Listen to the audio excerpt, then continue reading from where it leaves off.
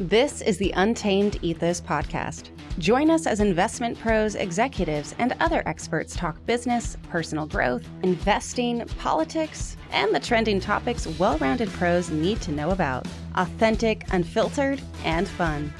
Joshua Wilson is the founder of United Ethos Wealth Partners, a registered investment advisor. Due to industry regulations, he will not discuss any of United Ethos's investment advice on this podcast, and nothing you'll hear on this podcast should be taken as investment advice. All opinions expressed by Joshua and by podcast participants are solely their own and do not reflect the opinions of United Ethos or its affiliates. Welcome back to the Untamed Ethos podcast. I'm Joshua Wilson, and with me again is Dr. Vix, Russell Rhoads. Say hi, Russell. Hi, Russell. Got you on that one, didn't I? You did. Okay. You did. I feel like I'm here with Chevy Chase. No. Nobody liked that guy. Well, you can be Harold Ramis. I'm going to be Harold Ramis. That's not true. He's polarizing. Right. I want to be Harold Ramis. He's a nice guy.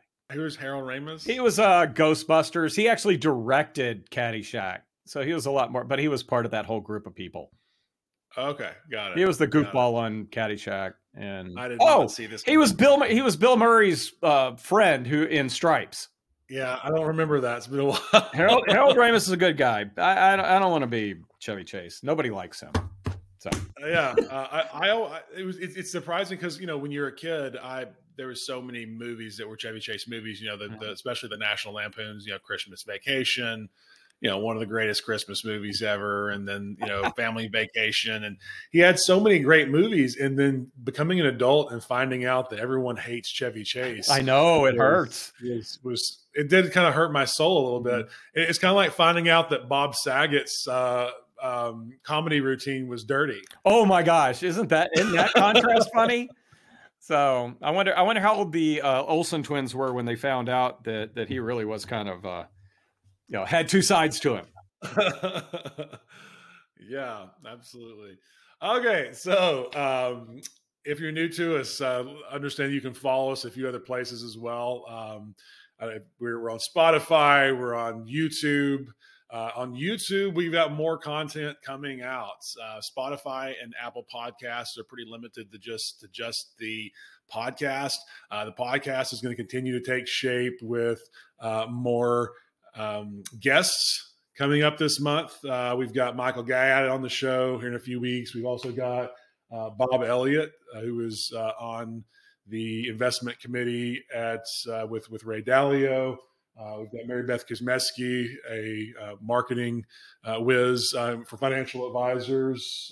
We've got Jim Carroll, the Vixologist, on this month as well. So, and several more that are currently being planned. So we'll have a lot of guests coming on, and then we'll continue to talk very regularly, Russell and I, on the markets. So the show is going in the direction to where we'll have guests regularly, but also Russell and I just talking markets regularly as well. So that's the direction that the show is going. And you can follow us on Instagram at Untamed_Ethos.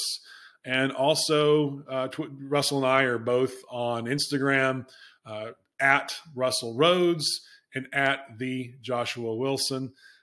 Which is a goofy name that I picked when Twitter was first out, but Joshua Wilson was taken. So somehow I was not early enough to be Joshua Wilson, but early enough to be the Joshua Wilson. So yeah, you can look at us there. We're also on LinkedIn and Facebook if you want to follow us there as well. So let's jump in. Russell, we've got an intern this summer. We do have an intern. It's intern season. It is intern season. I've actually got two interns. One with just you and I, and then one that I'm working with with the other firm. So I've got two interns this intern season. And Russell, we did something interesting with the intern. I think it'd be fun to talk about because you have more contact with her than I do at this point. But I had sent her an assignment last week.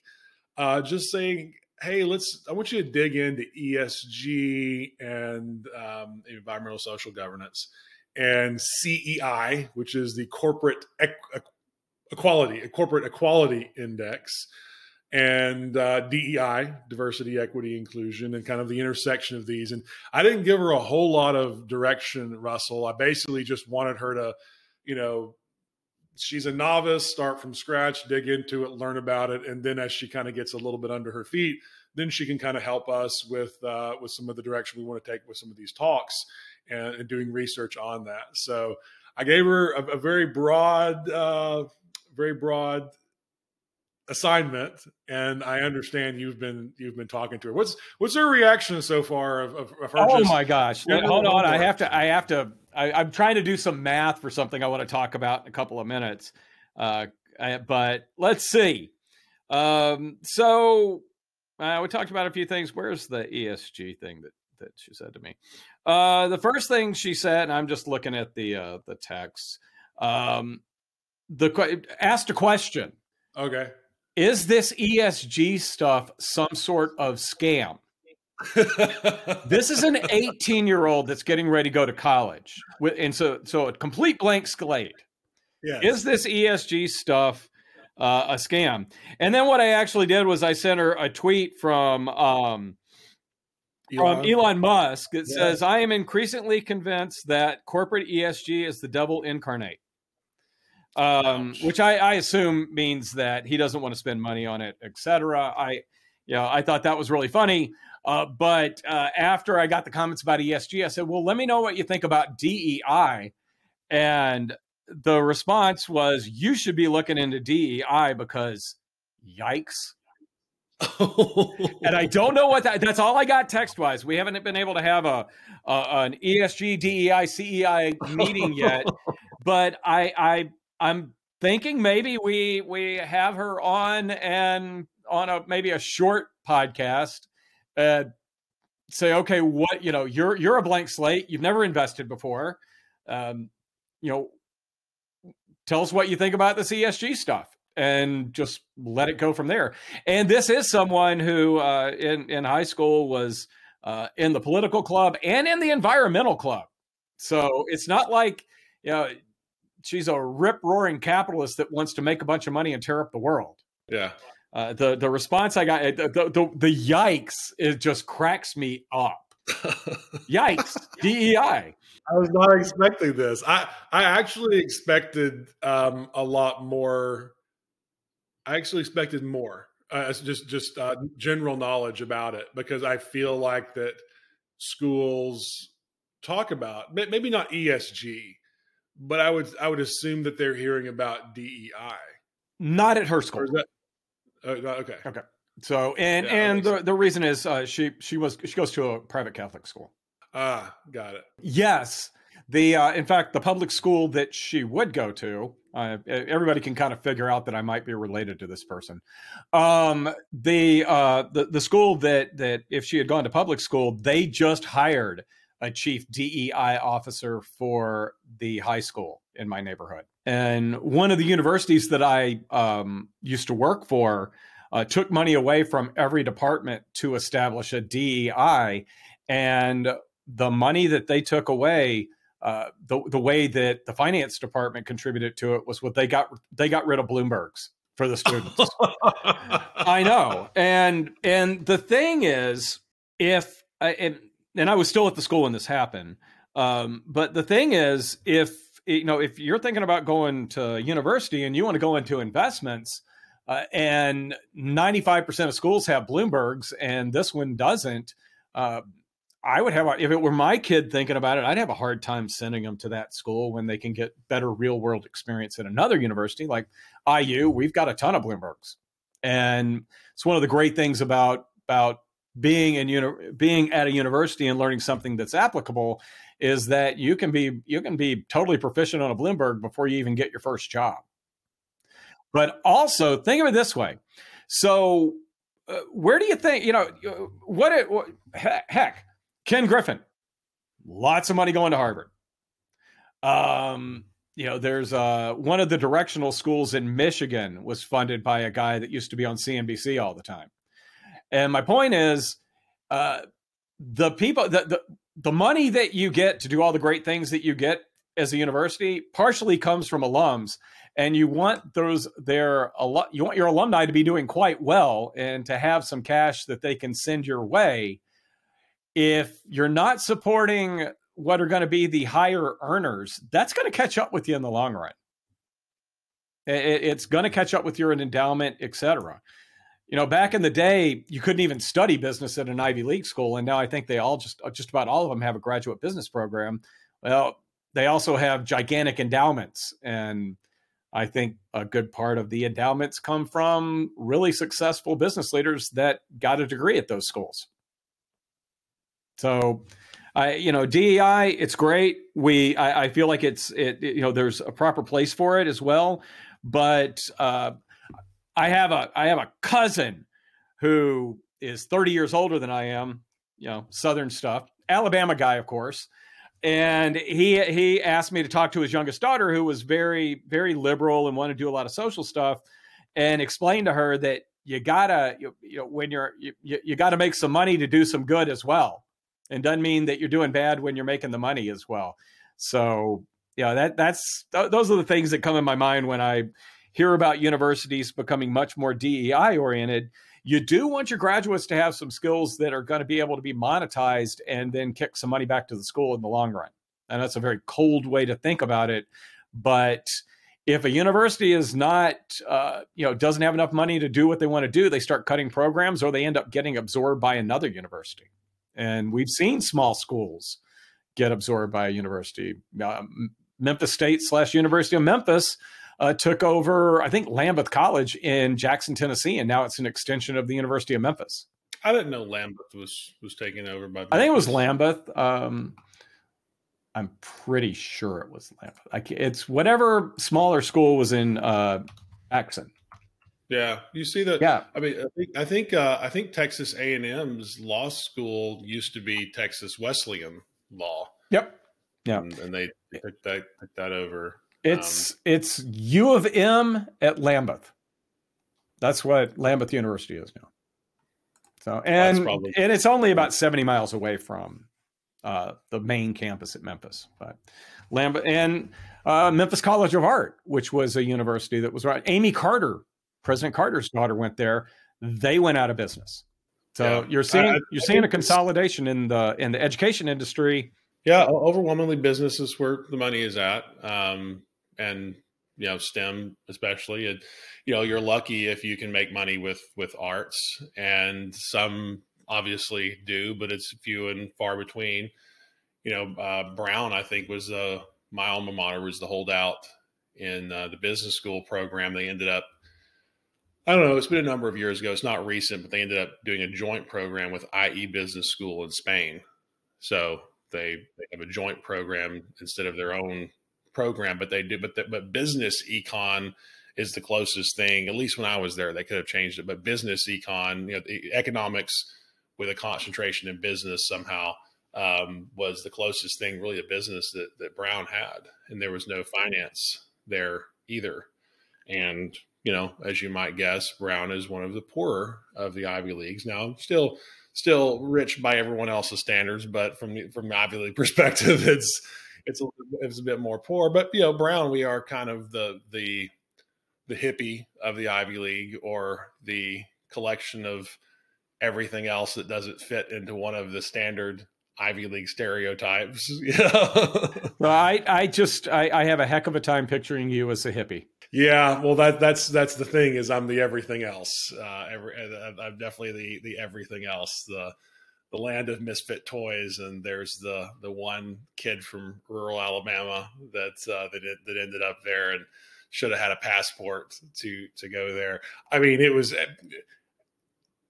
the amount of things that you learn that are outside the things I learned outside the classroom far exceeded. Oh, I'm sure. What I learned in the classroom, especially freshman year, because you have such a perception of things that you think you understand. Because I remember, I'll give you one short story.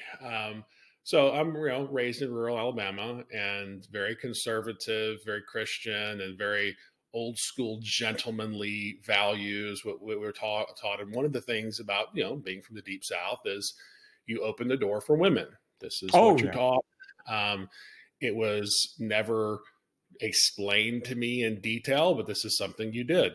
I would open my mother's car door. I would open the door for, if you're walking up to a store and you see a woman that's near you, you open the door and allow her to go first.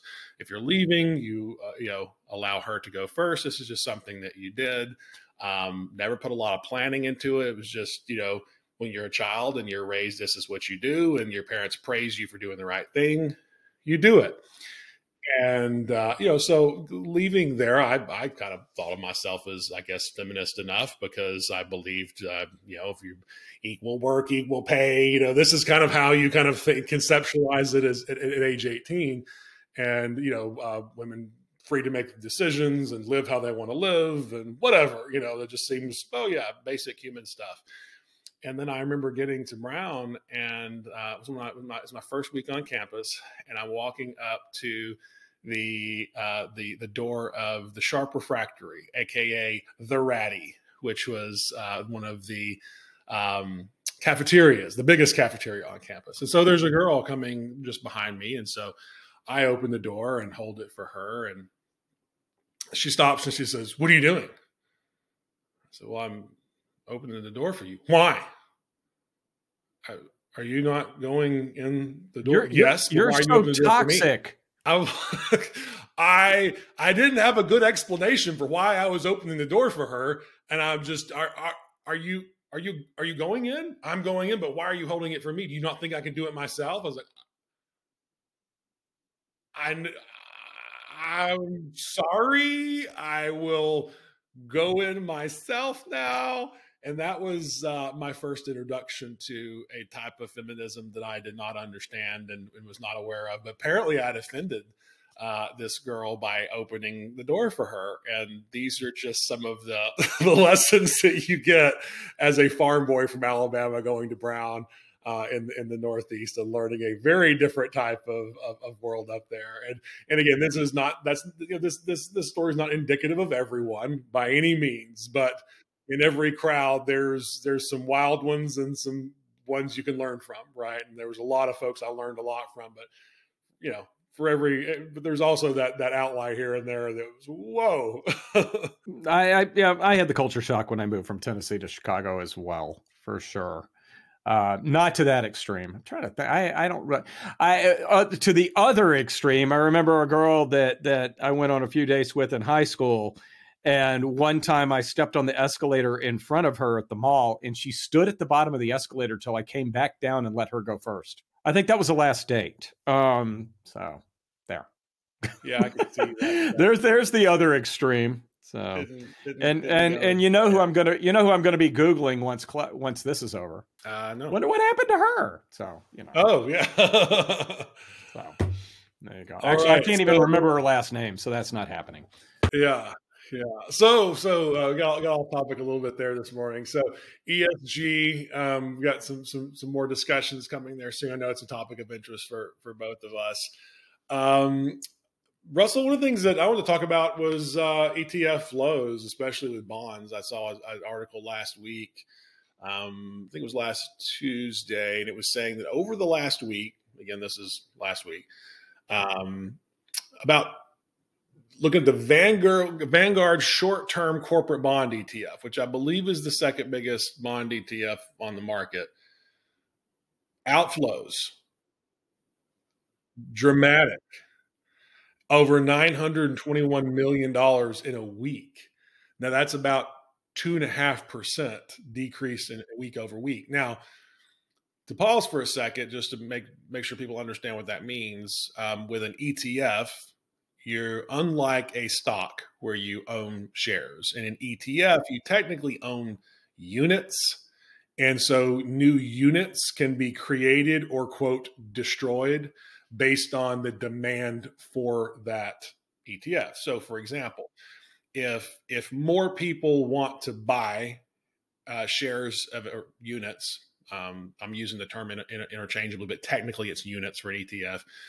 If more people want to buy this ETF than people that want to sell it, you can actually create new units of this, right? So, for example, if you've got an S&P 500 ETF that's just an index ETF, and more people want to buy it, they can buy those stocks and create a new unit and sell that to you, right? Now, but because these things are pegged to the price of the market, you're not going to go below NAV. You're going to be very, very tight to the net asset value. So to keep this from trading below the net asset value, they would destroy, which means disassemble these shares or units of the ETF.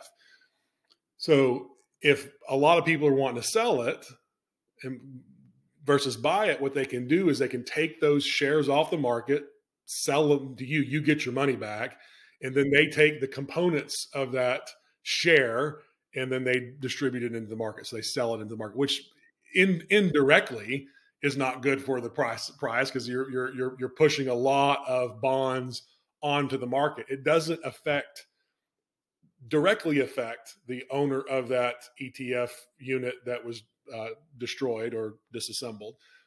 But when it hits the actual market, the shares that were inside that unit, that's actually can be bad for the market, right? So, and that's a 2.5% decrease in a week of that ETF. It's just astounding. What does it make you think, Russell? Well, first off, it's like, why would you sell bonds when we're getting ready to, when we're closer to the end of a rate, of a rate hike cycle? You know what I mean? I there's got to be a compelling place for that 900 million, almost $1 billion. Yeah. It's got to be, that money's going somewhere. Now, maybe it's one of the things that's been pushing stocks higher. But I mean, my first impression is now's not exactly the best time to be selling bonds. If anything, you might want to buy bonds because you know this, I know this, but a lot of people don't know this. Bond funds do well when interest rates go down because the bond prices go up. Yeah. I hope that who was ever behind the 900 million knows that. Well, this is also the short-term corporate bond ETF too. Yeah. And maybe that's a reallocating. Maybe someone is bullish or just going to cash. I can understand the going to cash, especially when you consider. One of the things that I think is annoying, or I just say it this way, but a bit of ignorance that is annoying is people will assume at times, and I think that advisors can do a better job of being clear about this, that just because interest rates are going up, that doesn't mean that all the bonds in a bond fund went up, right? Because they're holding existing bonds. So went down. You said interest rates up, down. We're talking about. I'm talking about first. They've been on the way up. Right? Oh, okay. Okay. So they've been on the way up. So when you're thinking about bonds, it's like, well, interest rates are going up. Let's buy bonds because interest rates are going up because they pay a higher interest rate. Okay. Well, just because you buy a bond ETF or bond mutual fund after rates went up, that doesn't mean that you get that rate, right? Now, if they're buying bonds, then presumably they're buying bonds with higher coupons, right? But presumably most of the portfolio is not brand new bonds with higher interest rates, right? So, in fact, I think issuance hasn't been that great anyway. Exactly. There's not a lot of new high coupon bonds out there. Exactly. So not a lot of new high coupon bonds, which makes sense. A lot of people were pushing bonds to market when rates were low in anticipation of rates going up. It's just like this. If you're buying a house and you expect mortgage rates to go from 3% to 6%, you're probably going to go ahead and want to get that mortgage. It's going to push you to go to the market and get that mortgage before it goes up to 6%. And companies feel that as well, right? So no, you don't have as many bonds that have come to market with these higher coupon rates, lower rate of issuance, but going into an ETF or a mutual fund doesn't necessarily mean that you're getting this higher. So, the average coupon price may go up, right? As some of your short-term that has very low coupons as those mature. And then the new money or new inflows is allocated to higher coupons if they're even available, right? But that's kind of the thing is if you're selling all these bonds and you're selling them according to the portfolio allocation, that's pretty interesting to me why we would be doing that. I think now on the other hand, if you've got an opportunity to buy a lot of high coupon bonds for a decent price, then I guess I can understand why you'd sell an ETF to go into those individual bonds at higher rates, because they will definitely preserve their value much more. And I think that's happening a lot in the family office space, by the way. I think that, a lot of liquidity is being soaked up by, hey, because from a family office point, you're ultra wealthy. You're typically, in the hundreds of millions, and you're thinking about, if I can lock in 4%, 5%, 6% on some of this money, that makes sense, right? Oh yeah, no, absolutely. Especially if you're using bonds for income. There's two different types of there are more than two different types, but for this conversation, there are there are people that have exposure to bonds because they want to get price appreciation out of the bonds, and that's what I would use an ETF for. That's what I have used an ETF for. I bought one of the short ones when we started the rate hike cycle and did okay with it. Now I would probably be on the other side of what you just talked about. So I got to go find. I've got 900 million somewhere. I've just got to, move it over into short-term bonds. And that number sounds really high, but and something else within the fixed income market that a lot of people have been fixated on is that we're going to start getting federal bond issuance. And I've heard it's pinned up to $1 trillion. I'm looking at a site right now from the Treasury Direct site. They are going to issue this week right now. They have 148 billion. Hold on. No, got to add that one. 180 billion worth of federal paper coming to market this week. And then next week, they've got a bunch scheduled that they haven't said how much they're going to offer quite yet. But I have heard, and I haven't been able to verify the number. That's why I was looking at this site. I've heard that because of the debt ceiling thing, that we may have to issue almost $1 trillion of debt this summer. And you got to wonder, where is the money to buy that? Where's it going to come from? And I heard one argument that, well, the government will just buy them from themselves, which there has been some of that. But we used to pay a lot more attention to the Treasury auctions. It's kind of like a headline that goes across your Bloomberg, and you're like, okay, that sounds nice, and you move on in life. I do think that people are going to be a lot more fixated over the next few weeks on bond auctions. It may be very possible that they yank that money out to put into Treasury securities and try to catch Treasury securities at a lower issuing price because so much supply relative to demand is coming in. That'd be one of the few things I would actually consider if I were pulling 900 million out of the corporate bond market, because you're going to get better coupons from the federal government, and you probably are going to benefit from some price appreciation as well as rates start to come down in the next couple of years. This is a fascinating site. The treasurydirect.gov shows the upcoming auctions and then shows the auction results as well. They fascinating. This and you don't want me because I'll totally you'll lose me if I keep looking at this. Does this come up on Date Night with Mrs. Rhoads? Yeah. Oh yeah, honey, you would not believe. So you wouldn't believe this number. It's funny. She was just in here, and I was grading on a total, taking a right on you here for a second. I think I actually did impress her because I was grading derivatives homework, and I had somebody's homework up on the screen. She's like, "Oh my God, this looks hard," and I go, "Yeah, that's what I teach." So maybe I'll get a little bit more cognitive respect around the house. I'm sure that I'm sure you have plenty of that. It might be that you're a goofball. I am a goofball. And there's nothing wrong with being a goofball. No, I agree 100%. It's you have to stay light in this stuff. The intensity of which some people go into this stuff is, how do you stay that intense all the time? How does your brain function without letting up?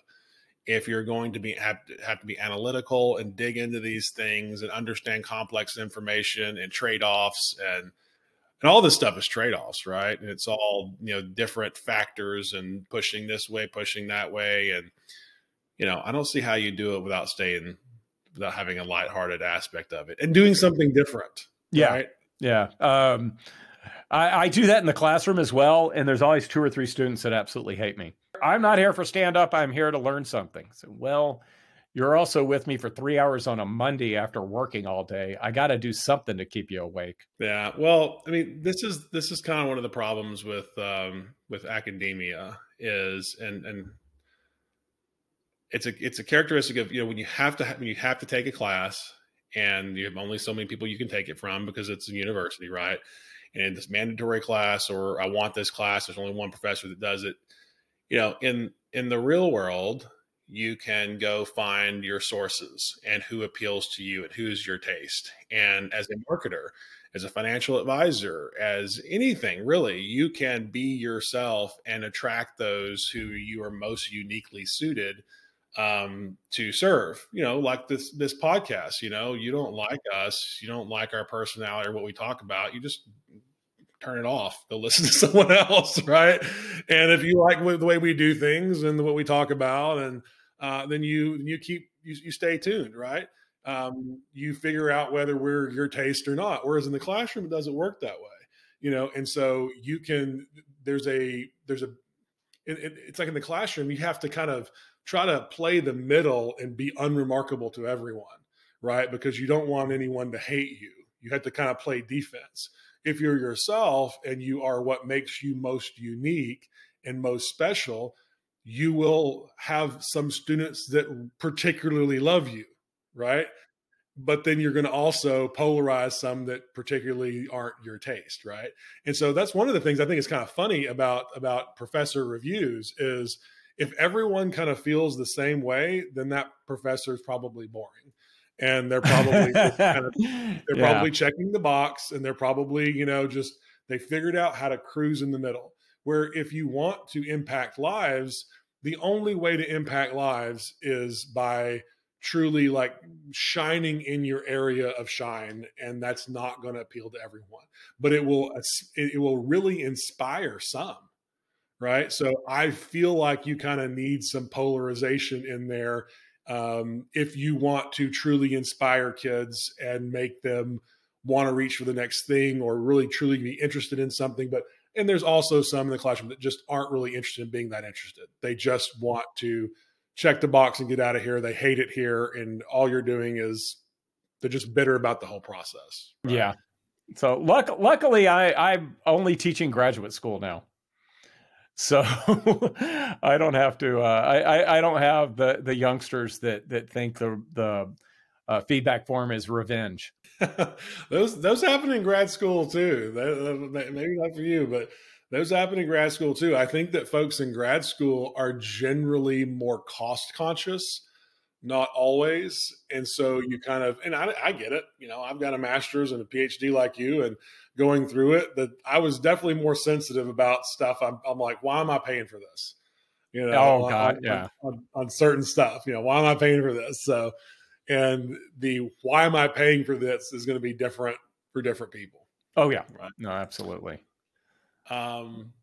Equal weighted ETFs. So do we want to shift to that? Oh, most definitely, because we've been talking about, and I've been talking about the underperformance of the Russell 2000 versus the S&P 500 this year. The spread is still about 6% or so. The S&P beaten rut. Usually when it widens out to that, it narrows and the Russell 2000 overtakes the S&P 500. And, I was drawn to that by all the discussion about how narrow based the market has been this year. 50% of the NASDAQ 100 performance is 5 or 6 stocks. And a good portion of the S&P 500 is just a narrow group of very large cap stocks. And my thinking was Russell 2000 long, S&P short, or even maybe NASDAQ short, but I just prefer the S&P as the short there, would be a good way to play the catch up of the other stocks that haven't participated in the rally yet, or if the rally fizzles out and all those large stocks start to fall apart, then I do okay with my S&P short. it didn't occur to me to take a look at equal weighted ETFs versus capitalization weighted ETFs. And really until you sent me a email or a text over the weekend about it. But that makes a ton of sense. And you had noted to me that there's really strong flows going into the equal weighted indexes. Well, what happens is you were talking about the creation and redemption process with ETFs. If a lot of money flows into the equal weighted index or equal weighted ETFs, the issuer of those ETFs turns around and takes that money and buys in equal dollar amounts, the 500 stocks in the S&P 500. And when they do that, it's going to have a much bigger influence on the smallest S&P 500 stock than the largest S&P 500 stock. So on my weekend review list of things to look at, I'm keeping a very close eye on the equal weighted versus the cap weighted flows, because if you're looking around for individual stocks to purchase, and you take a look at what's done extremely well this year, and you just don't feel like paying up for a stock that's already up 30% this year, you're going to end up looking at smaller cap stocks. And if this is the beginning of a trend, then you probably want to latch onto it early on. You can just go ahead and buy one of the equal weighted ETFs as well. But if you're an individual stock picker, that's just another reason that maybe you need to be looking at the stocks that haven't participated in this year's rally yet. Because just by default, money going into equal weighted ETFs is going to push them up quicker than other stock, than the larger cap stocks that have already gone up an awful lot. Yeah, and I would add to what you said with the dynamics of just this creation. So for example, if you're making the judgment, and obviously all these people that are buying the equal weighted index ETF, they're not necessarily all taking money from the S&P 500 or something similar. So take this with a grain of salt, but I would imagine that some of that is a rotation of, hey, I still want to be in large cap. This is still a large cap allocate. Now, some of these could be coming just from the market, right? Coming from bonds or anything else, or coming from cash. But to the extent that this is a choice of, I still want to be in large cap, but I don't want to be in a market weighted index. What I mean by that is the S&P 500 is a cap weighted index. What that means is the components, the stocks, are weighted by how big the company is, what their market cap is. So you take a company like Apple, which is the biggest company now, and what percentage of the S&P 500 is it? I think it's like 6% or something like that, Russell. I think Microsoft and Apple are about 6 to 7% of the S&P 500. Yeah. So you take a stock like that, and well, you're automatically. Let me look. Apple is 7.46 and Microsoft is 6.74. Yeah. Okay, and then comes Amazon. Yeah. So if you're buying the S&P 500, you're about 7.5% of your investment is Apple. 6.75% of your investment is Microsoft. 3% is Amazon. 2.5% is NVIDIA. 2% is Alphabet, which is a component of Google.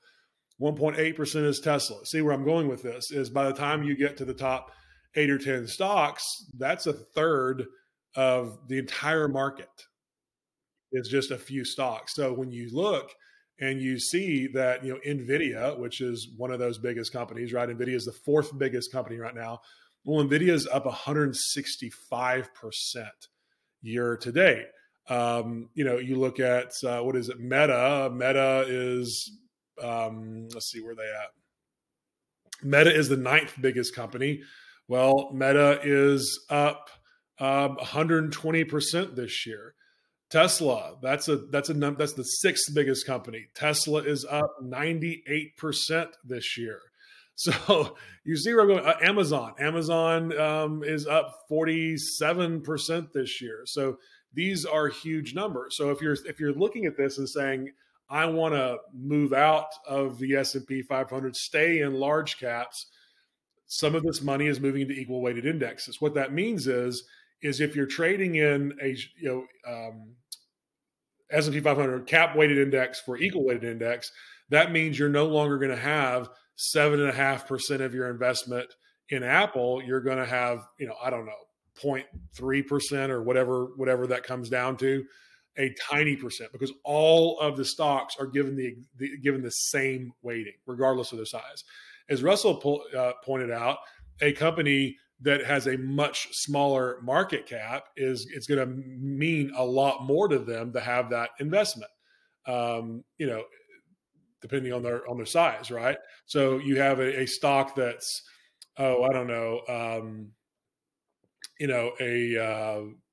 Carnival, or Trimble, Mosaic, Kimco Realty, Match Group, which is the dating sites, Hormel Foods. These are in the top 400, top 500, but barely, right? Dish Network. Now you've got Dish Network and Ralph Lauren and less Apple. So this means something, because not only is it more meaningful for that company to have that investment, but also it means that if you're selling the S&P 500 ETF and buying an equal weighted ETF, it means that net you're selling Apple and Microsoft and to go into these smaller components of the S&P 500. So if this trend continues, that can mean some slowing down of these high flying tech companies that are the biggest, and maybe some catching up of the components that are much smaller component.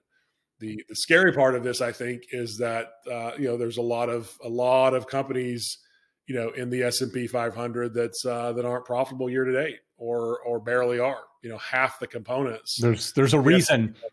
Yeah, half the components of the S&P 500 are down so far this year, right?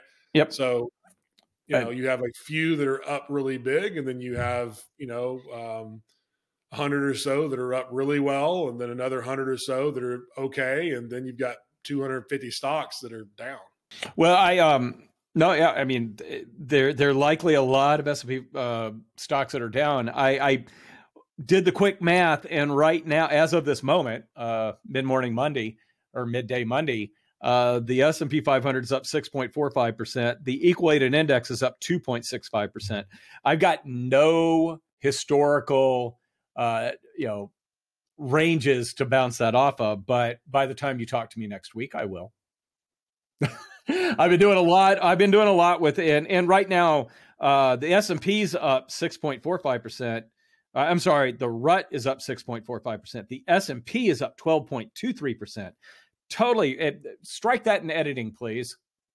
I quoted the wrong market. The S&P's up 12.23%. The equal weighted is up only 2.65%. There's about a 10% spread between the two. The Russell is up 6.45%. So I had scribbled down numbers in the wrong places on my little pad. So there's a wide spread there. If there's a simple way to go long the equal weight and short the cap weight, I think that's a really good trade. If you don't trade like that, if you're more of a longer term investor and you're looking for good entry points on stocks, go look at stocks that are in the bottom half of that 500 that maybe have good fundamentals but just haven't gotten a whole lot of love in 2023. Yeah, this makes me want to look into the more quality ETFs as well. Is there an opportunity for the Russell? And I think some of the ETF issuers do a quality and rank it by quality, and maybe even dividend yield. But there's the Dividend Aristocrats, which is. And I use this as part of my dissertation. The stocks that were in the Dividend Aristocrats, which are about 50, and they redo this every year, but it's 50 of the S&P 500 stocks that have increased their dividend every year for the last 25 years. Mm-hmm. And the Dividend Aristocrats over a long period of time tends to outperform the cap-weighted S&P 500. Tends to underperform during really strong bull runs, but makes it up when we end up in a bearish market and those stocks hold up better. They're more defensive type of stocks as well. So the Dividend Aristocrats Fund, and I think the ETF ticker is NOBL for Noble. Wish I'd come up with that. But that's what you're referring to there. And that is, again, it's got less volatility and over a long period of time does beat the S&P 500. That's my market exposure when I'm there's also some ETFs that do some smart beta weightings, and I know that smart beta is a whole other conversation, so I don't want to either plug it or hate on it without a full conversation. But I do know they do some screenings on some of these ETFs about quality, which I haven't looked at these in quite some time, so I don't remember how they're weighting it, but that would be interesting at this point. I just don't know off the top of my head of a large cap based that does something similar that's intentionally excluding the largest components, or as I might want to say, those that are most heavily influenced by AI right now, because a big reason that some of these components have gone up in value so quickly is AI is the sexiest thing on the market right now. And if you can tap into AI, and I saw some article recently about the number of times that AI is being referenced in CEO calls and other company calls. It's just AI every 5 seconds. I can remember when blockchain became a thing and you had all of these financial firms talking about how blockchain was going to streamline a lot of their workflows. I know there was an exchange that said that they were going to use blockchain to handle clearing, and deciding, who traded what every single day. Clearinghouses were going to use that. And then they found out that when you use blockchain, if there is an error, it is a freaking nightmare to fix the error in the blockchain. So, there was all this talk about how great blockchain was going to be for exchanges. I'll guarantee none of them are using blockchain to track their trades from day to day. They're still using the traditional systems. But when blockchain was a buzzword, oh yeah, they were totally talking about that, which is kind of my favorite. Was blockchain was going to be how all of our legal records were kept. So I don't know. I'm not gonna bring you into this one, but I might have an incident that I was embarrassed about in the past that got expunged. If it were on the blockchain, it would never be expunged. So that's why it can't be used for the legal system. I'm not trying to poo all over blockchain, but and I feel like AI is being looked at in the same vein. Blockchain, cool technology, looking for a way to monetize it. AI, cool technology, looking for a way to monetize it. The only way I could come up with to monetize AI is if somebody paid me to write papers for them and I just used blockchain to do it, or used AI to do it. Yeah. I mean, I look at this as tools, Yeah. Any tools you can bring into a process, there'll be a demand for people that know how to use those tools and use those tools well. I mean, there's now a demand for prompt writers for ChatGPT and other things like that, people that know how to write prompts in the best way to get the best type of results. That's become a job, is prompt writer. And I mean, it'll be the same thing that we ran into with calculators. Is why do I need to know this? I have a calculator. And yeah. Why do I need to know this? I have AI, and it allows us to be shallower if we want to. And let me take that with a grain of salt, because I don't want that to sound black and white. Because I use the word shallower, and shallower does sound pretty biased as a negative. But being shallower in one area can allow us to be deeper in another. It can allow us to have a higher quality of life in another. It can allow us to specialize in another. So being shallower in certain ways is a good thing if it improves our life. However, being shallower in a way can have very detrimental effects on society when we don't understand why things happen the way they happen. If we don't understand why things happen the way they happen, we don't know how to fix it. We don't know how to actually go look into that. I mean, it's kind of like the conversation you and I were having about arguments. And that I feel like a lot of academia is now much more in teaching people what to think and memorizing information rather than getting into how do we come to this conclusion, and how do I tell if the information that's being put in front of me is biased? Well, it probably is to some extent. How do you tease that out?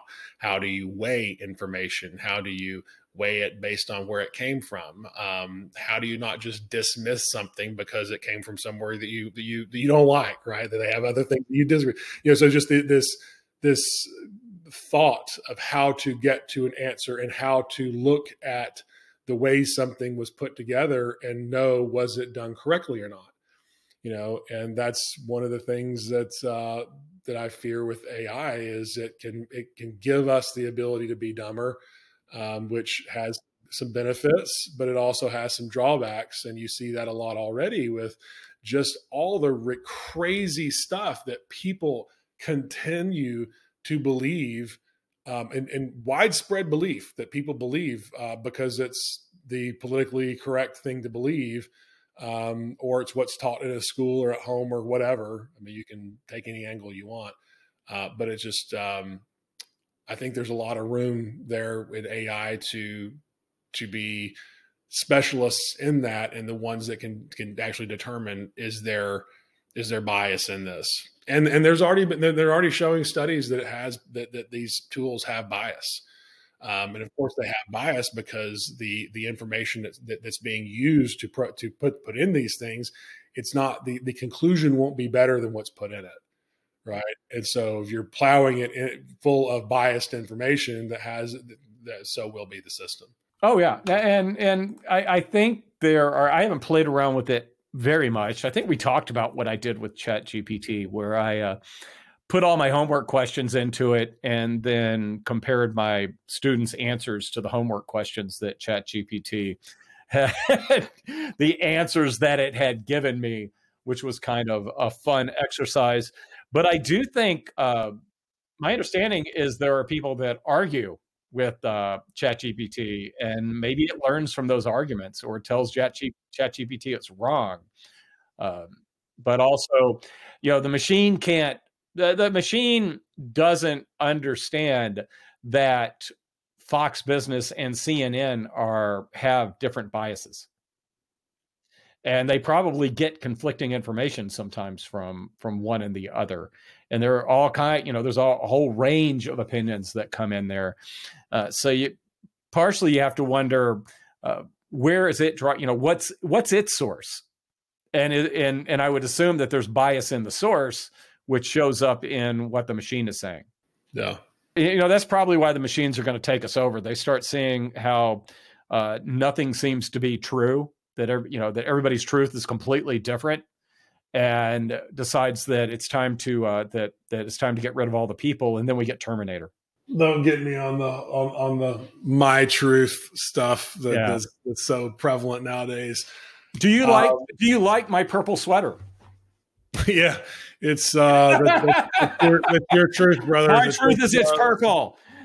That's your truth. If I say the fact, then I'm an ist or a phobe.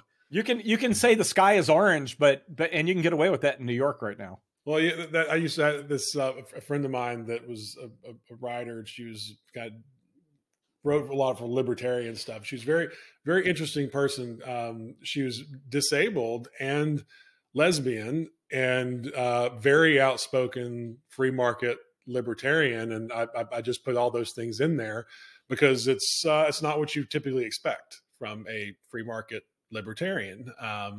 But we had this term that I think she created, istophobe, which is basically if you don't like what someone says, you just call something ist or something phobe or phobic, So istophobic is just this general word for, I don't know, we're going to cancel you some way because we don't like what you say. So you're some sort of ist, some sort of phobe. You're istophobe.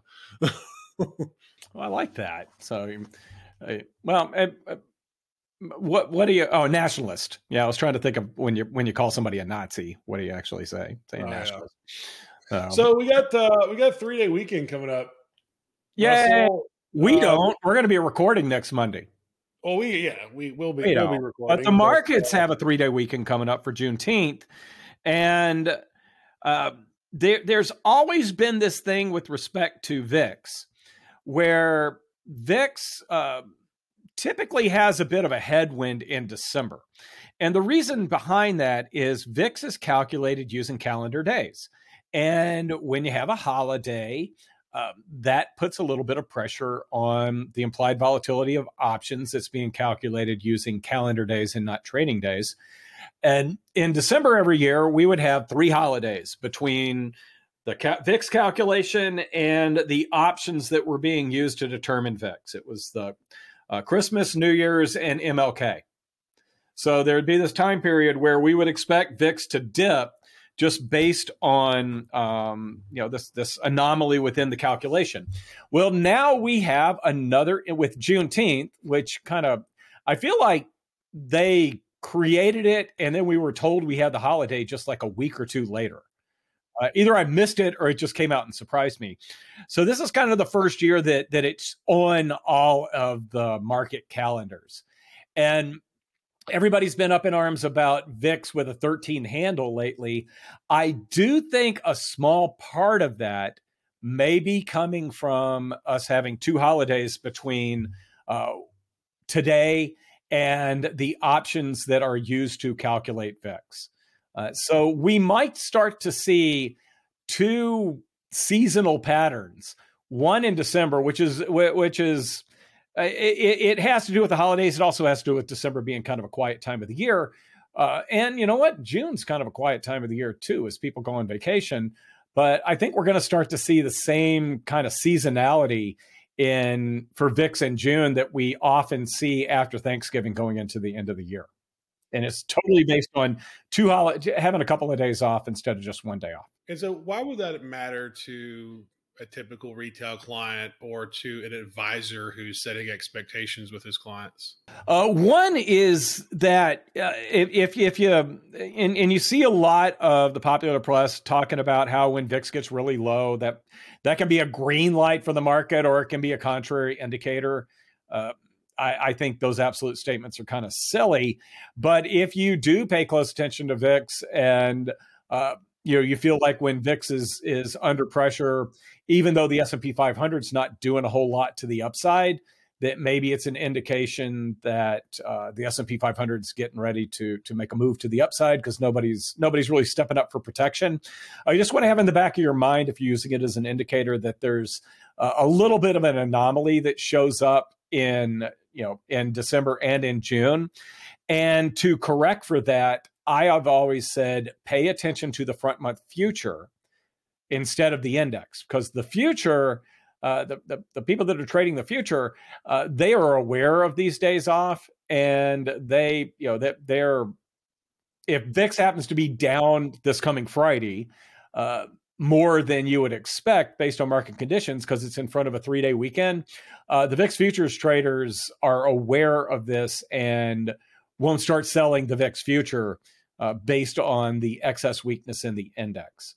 So if you use VIX as an indicator, you definitely want to be aware of that. And if you use VIX as an indicator, you really should always be using it in conjunction with the VIX futures contract, because that's the one people are actually putting money to work in. And that's that. I think that's a better opinion of the market than the spot VIX index. Yeah. And for those, just as a reminder, the spot VIX index is actually using a combination of options from 23 to 27 days to expiration in order to create a hypothetical 30-day constant implied constant volatility. So by putting these in conjunction, looking them side by side, what are you actually trying to see from the difference? You see money being put to work front month, right? But how does this? I said 23 to 37 to get a 30-day constant volatility. So, this kind of goes back to, knowing the final number, which is the VIX, versus knowing what goes into it, and remembering that people aren't actually trading the VIX itself, because the VIX is a calculation that's put together from SPX, so S&P 500 index options. And then there's actually derivatives that are based on the VIX, but the VIX itself is not tradable. Just reminding our listeners of that. So when you're looking at the VIX as an indicator, and you're saying the VIX, which is combining the 23 to 37 day options, what do you really mean by that? What does that mean to say I need to look at the front month in conjunction with the VIX? You want to look at the front month future contract. The front month future contract does settle into a VIX calculation. The trading the VIX future, especially if you're looking at holding it close to expiration, you're gonna have an outlook as to where you think VIX is going to be when we get close to settlement, not where it is, today based on current market conditions. You're really looking farther out than how VIX behaves on a Friday before a 3-day weekend and behaves on a Tuesday after the 3-day weekend. But also because VIX, again, the VIX future settled into a calculation of spot VIX. If something were to happen right now and VIX ran up to 30 or 35, you would want to take a look at the June future. And if the June future is going up in sync with VIX, then that means the futures traders think higher volatility is here and it's going to stick around. If the future is lagging the spot VIX, which is typical, that's usually a pretty good indication that the futures traders believe VIX is going to come back down between whatever date we're on and the VIX settlement. And if they believe that, then they're also saying that stocks are going to go higher. So that's how you can use those two in conjunction with each other. Awesome. I love that. So you're using me as one as an indicator of the other, and as a confirmation of, or to set expectations is, will this continue to go higher? The VIX is telling us this blended 30 days from now, based on the 23 to 37 days, we've blended it to a constant 30-day. What is the implied what level of volatility is being implied by the trades that are happening in the S&P 500 index options? That's what exactly. you're just saying. Exactly. But when you look at the front month future, you're saying, okay, fair enough on the VIX. I understand that. But what are traders actually doing that would imply, where's money being put to work, would imply that this trend is going to continue to go up, or this is kind of reaching more of an exhaustion point? Yeah, absolutely. Exactly. The futures, and the other part of it is, if you're using VIX options or futures as some sort of tail risk hedge, typically when you get a spike in VIX, you take those positions off. If you're hedging with S&P 500 index options and you're hedging a portfolio, usually you're going to hold that to about expiration. And get cash settlement and move on. If you really want to benefit from owning calls on VIX or being long the VIX future, when you get the spike, that's when you monetize it. And seeing how much monetization is going on in the form of selling the VIX future while the spot VIX is going up, that's a pretty good indication of the mind of the market.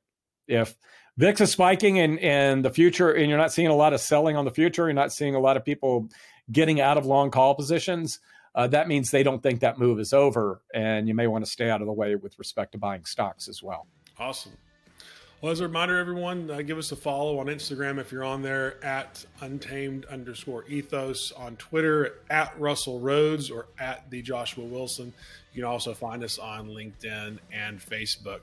Thank you, everyone, for joining us today, and we'll see you next time. Thank you, Dr. Vix, for joining me again.